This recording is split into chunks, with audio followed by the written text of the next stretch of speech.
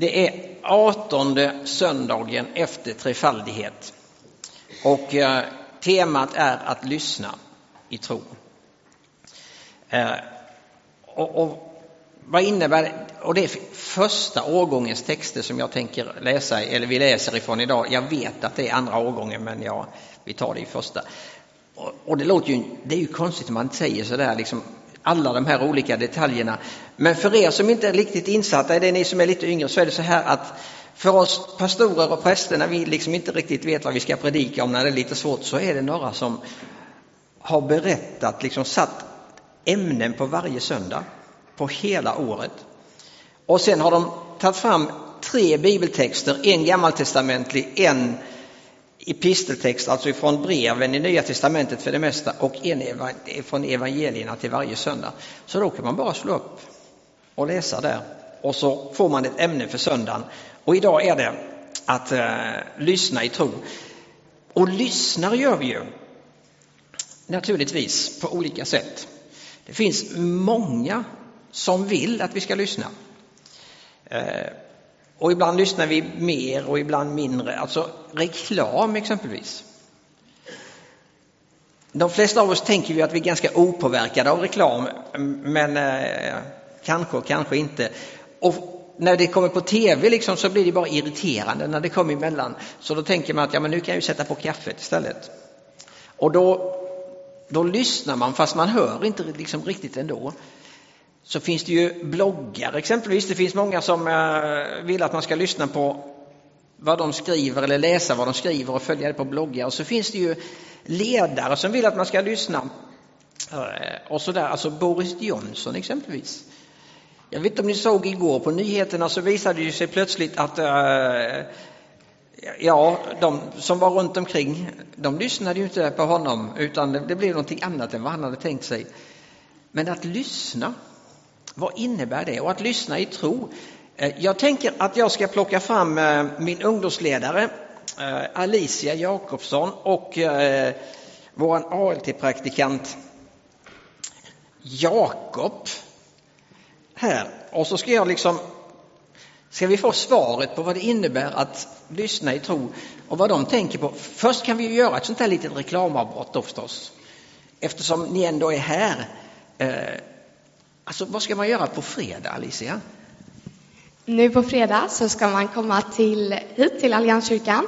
För då har vi tacolov. Så då bjuder vår tonårsverksamhet in alla som vill komma på tacos och lekar och gemenskap. Och vill ni med så anmäler ni er till mig. Bara skicka ett mejl till alicia@allianskyrkan.se. Skriver antal och specialkost. Perfekt. Och vill ni göra slag i saken idag, säg till Alicia så skriver hon ner era namn. Hur bra som helst. Att lyssna i tro. Vad skulle du säga att det betyder när du hör det? Vad betyder det för dig? Ja, alltså för mig är det mycket att man måste bli stilla. Jag tycker det är jättehärligt att vara på gudstjänster och samlingar. Men jag tror att om man verkligen vill höra Gud tala personligen till en, så måste man också vara beredd att ta tid och stilla sig. Och när Kenneth frågar om detta så tänkte jag på en speciell händelse som hände i början av sommaren. Som finns här i min lilla sommardagbok. När jag bara satt med Gud och sa så här: vill du säga någonting? Vad som helst. Ibland talar han genom en bibelvers eller på andra sätt. Men just den här gången i början av sommaren så upplevde jag att Gud sa cirkelvägen till mig. Vilket jag tyckte var supermärkligt. Man lyssnar till Gud och så säger han någonting man inte vet vad det är. Men av ren nyfikenhet så gick jag in på hitta.se. Fick fram att cirkelvägen finns i Jönköping. Så det tyckte jag var jättespännande. Sen gick tiden. Jag visste inte vad cirkelvägen var. Vem som bodde där eller så. Men tiden gick och efter ett tag så hade jag ett väldigt fint samtal med Ella i vår församling. Och fick en liten idé av att jag vill nog uppmuntra Ella på något sätt. Jag vill också lämna någonting till henne. Hon förtjänar verkligen det.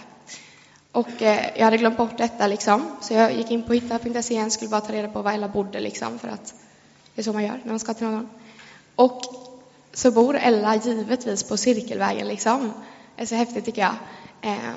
Och jag tror, hade det inte varit just cirkelvägen som Ella bodde på, att jag hade hört i början av sommaren, så vet jag inte heller om jag hade vågat liksom åka dit, våga gå i tro heller liksom.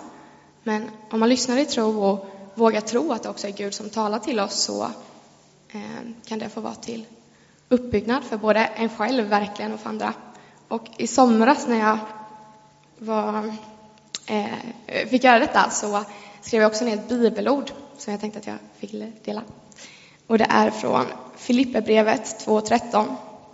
Och där står det: för det är Gud som verkar i er, både vilja och gärning, för att hans goda vilja ska ske.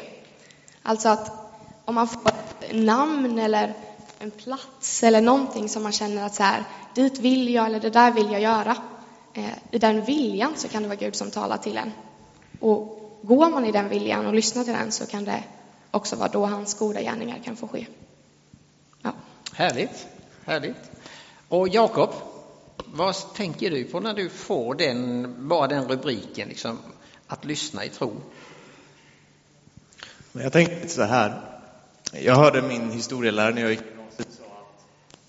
gymnasiet när vi har politiska diskussioner eller när vi har samtal med varandra idag, så lyssnar inte vi på varandra. Vi väntar medan den andra lyssnar för att tänka ut vårt eget argument. Så när jag pratar med Kenneth här, så håller han på att prata och lägger fram sina poäng, och då står jag och tänker vad jag ska säga när han är färdig. Men att lyssna i tro är att lyssna både på varann men också på vad Gud, och anta att det som hörs är bra. Att anta att det som hörs är något jag kan lära mig av, ta till mig, eller något som faktiskt behöver höras. Och det tror jag vi missar både med varann men också med Gud. När vi sätter oss ner och ber, hur ofta är det vi sätter oss ner och antar att nu kommer Gud kunna säga något till mig. Nu ska han tala till mig. Nu kan han få tala in i mitt liv. Jag tror vi oftast väljer att sätta oss ner och lyssna, men utan att faktiskt tro att det behövs. Jag tror att man behöver liksom ställa in sig på att när jag ber, då talar Gud till mig lika mycket som jag talar till honom. Vi har 2 öron, en mun. Alltså borde vi lyssna dubbelt så mycket på Gud som vi ber till honom. Härligt. Tack ska ni ha. Och jag vet inte vad du tänker på när du hör det här ordet, liksom att lyssna i tro. Det kan ju vara väldigt olika för oss när vi dyker upp, när det ordet dyker upp. Men för många är det väl kanske precis som för Jakob och för Alicia här, att det får ändå en praktisk betydelse på något sätt. Det är någonting som händer i vårt liv, någonting som vi ska göra. Att teori och praktik på något sätt hänger ihop.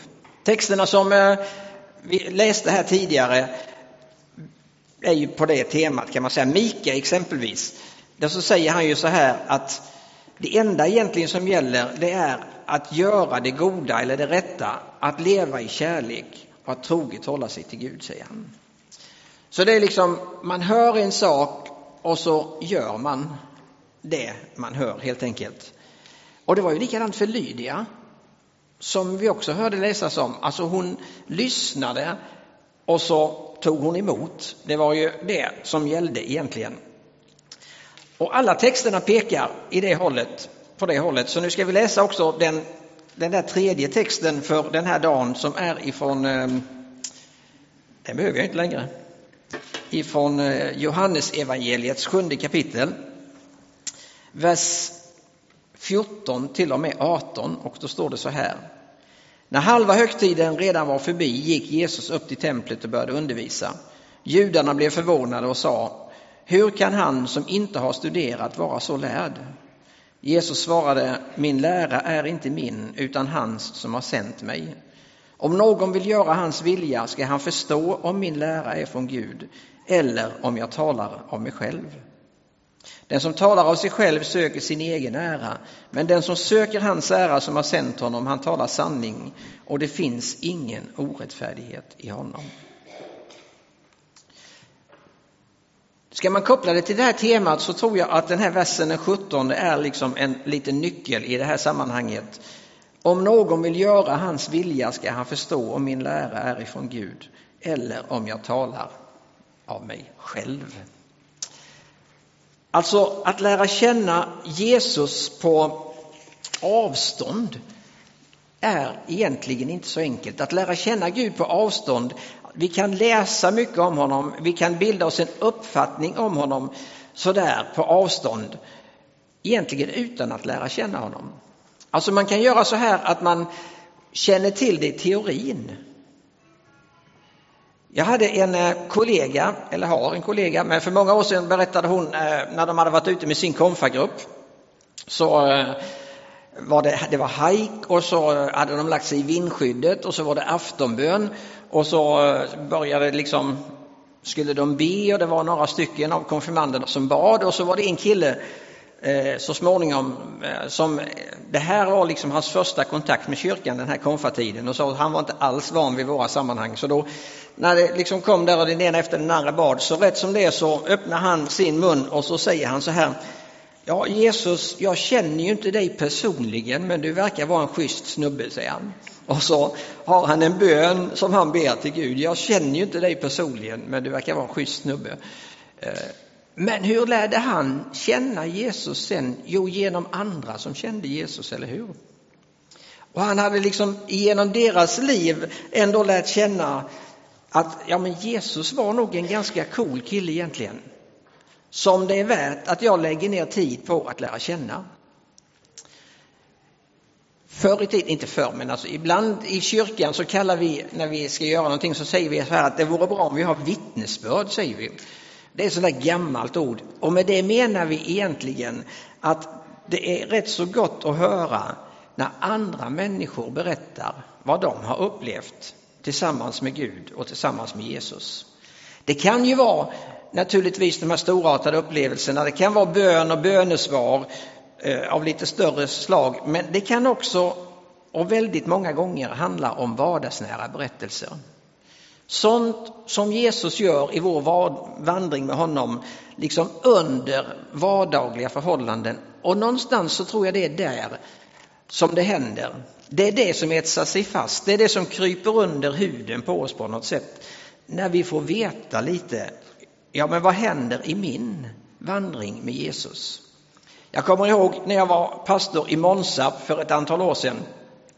Då var det så här att när Daga Joakimsson var mötesledare, då hade hon en liten vana att hon hade pratat med någon i församlingen som hon intervjuade lite kort i gudstjänsten om livet och om det vardagliga. Och det där satte en väldig färg på gudstjänsterna. Det där brände till liksom på något sätt. Och så tänker vi så här att ja, men om jag ska berätta så måste det vara något speciellt jag ska berätta. Ja, det kanske inte är så. Utan det kanske är den där vanliga vandringen med Jesus vi ska berätta om för varandra. Att lyssna i tro. Jesus säger att det är så här att om någon följer i hans spår och gör det han säger, då ska de förstå om det är äkta eller inte. Då ska de förstå att det där liksom som han säger är sant. Alltså de ska testa av. Ta honom på orden helt enkelt. Hur tar man Jesus på orden nu? Ja, alltså man kan ju få för sig att det är så här att det lättaste är att göra det genom att be om något speciellt och så ser man om Gud svarar. Man kan ju börja med något litet och så lägger man i liksom, kan man få det så nästan som bönen som en godisautomat, ni vet, så lägger man i ett böneämne och så kading så kommer det ut ett bönesvar längst ner. Och ju högre insats ju bättre liksom. För ju större prov så sätter man ju Gud på om han verkligen finns och så skickar man in myntet i där. Och så. Visst är det så att det finns människor, speciellt i nödsituationer, som har ropat till Gud och sagt att om du finns och hjälper mig ur detta, och så har man där fått uppleva Gud. Men jag tror det vanligaste sättet att lära sig att lyssna i tro, det är nog att själv lära sig att läsa Bibeln, att kanske be tillsammans. Och så tror jag att ta följe med någon, lära känna någon som redan känner Jesus. Att få följa med i hans eller hennes fotspår och så tänka så här, ja men vad är det för skillnad i livet för att känna Jesus? Så att lyssna i tro, att lära sig det tror jag kan vara att vi lär också av varandra. Om Jesus säger liksom att om någon vill veta om detta verkligen är sant så ska han ta vara på orden och så följa dem och se att det stämmer. Så kanske det är våra liv också. Jag hade en kollega och en mycket god vän som fick flytta hem till Herren för något år sedan. 2 rättare sagt. Och han sa så här liksom efter en kort sjukdomsperiod, när han stod där på gränsen och skulle snart gå över gränsen in i evighetens värld, så sa han så här: jag vet att det bär, sa han. Jag vet att det håller. Allt det jag har predikat under alla mina år, jag känner att det bär, sa han. Och där hade man ett vittnesbörd som man kände liksom tog tag i oss. Jag känner att det bär. Det är att lyssna i tro. Sen tror jag också att man kan få vara med om det där spännande som Alicia var inne på här.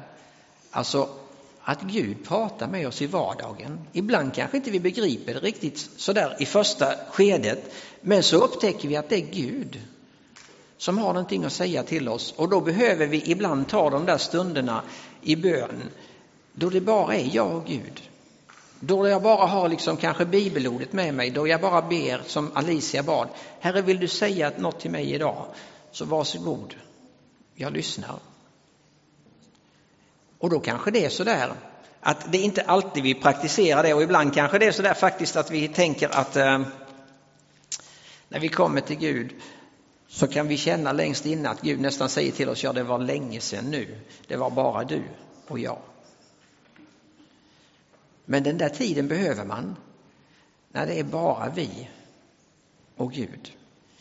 Och att lyssna i tro innebär ju sen då att inte bara höra någonting utan att också göra det. Att åka till cirkelvägen exempelvis, eller göra någonting annat praktiskt som Gud vill att vi ska göra i vårt liv. Att sträcka ut handen och säga: ja, men jag hör, men jag vill också gå. Och då kan man nog få uppleva lite av det där som Linnea Hofgren en gång skrev i en av sina psalmer: hur ljuvligt att få vara en ton från himmelen. När vi har lyssnat i tro kan vi få vara den där tonen, den där sången för någon annan, till glädje och till uppmuntran, tror jag absolut. Tack Jesus för den här gudstjänsten. Tack för att vi får lyssna i tro. Tack för vittnesbörden från Alicia och Jakob, för sången från ungdomarna. Och tack Herre att vi inte bara behöver lära känna dig på avstånd, utan vi får känna dig personligen.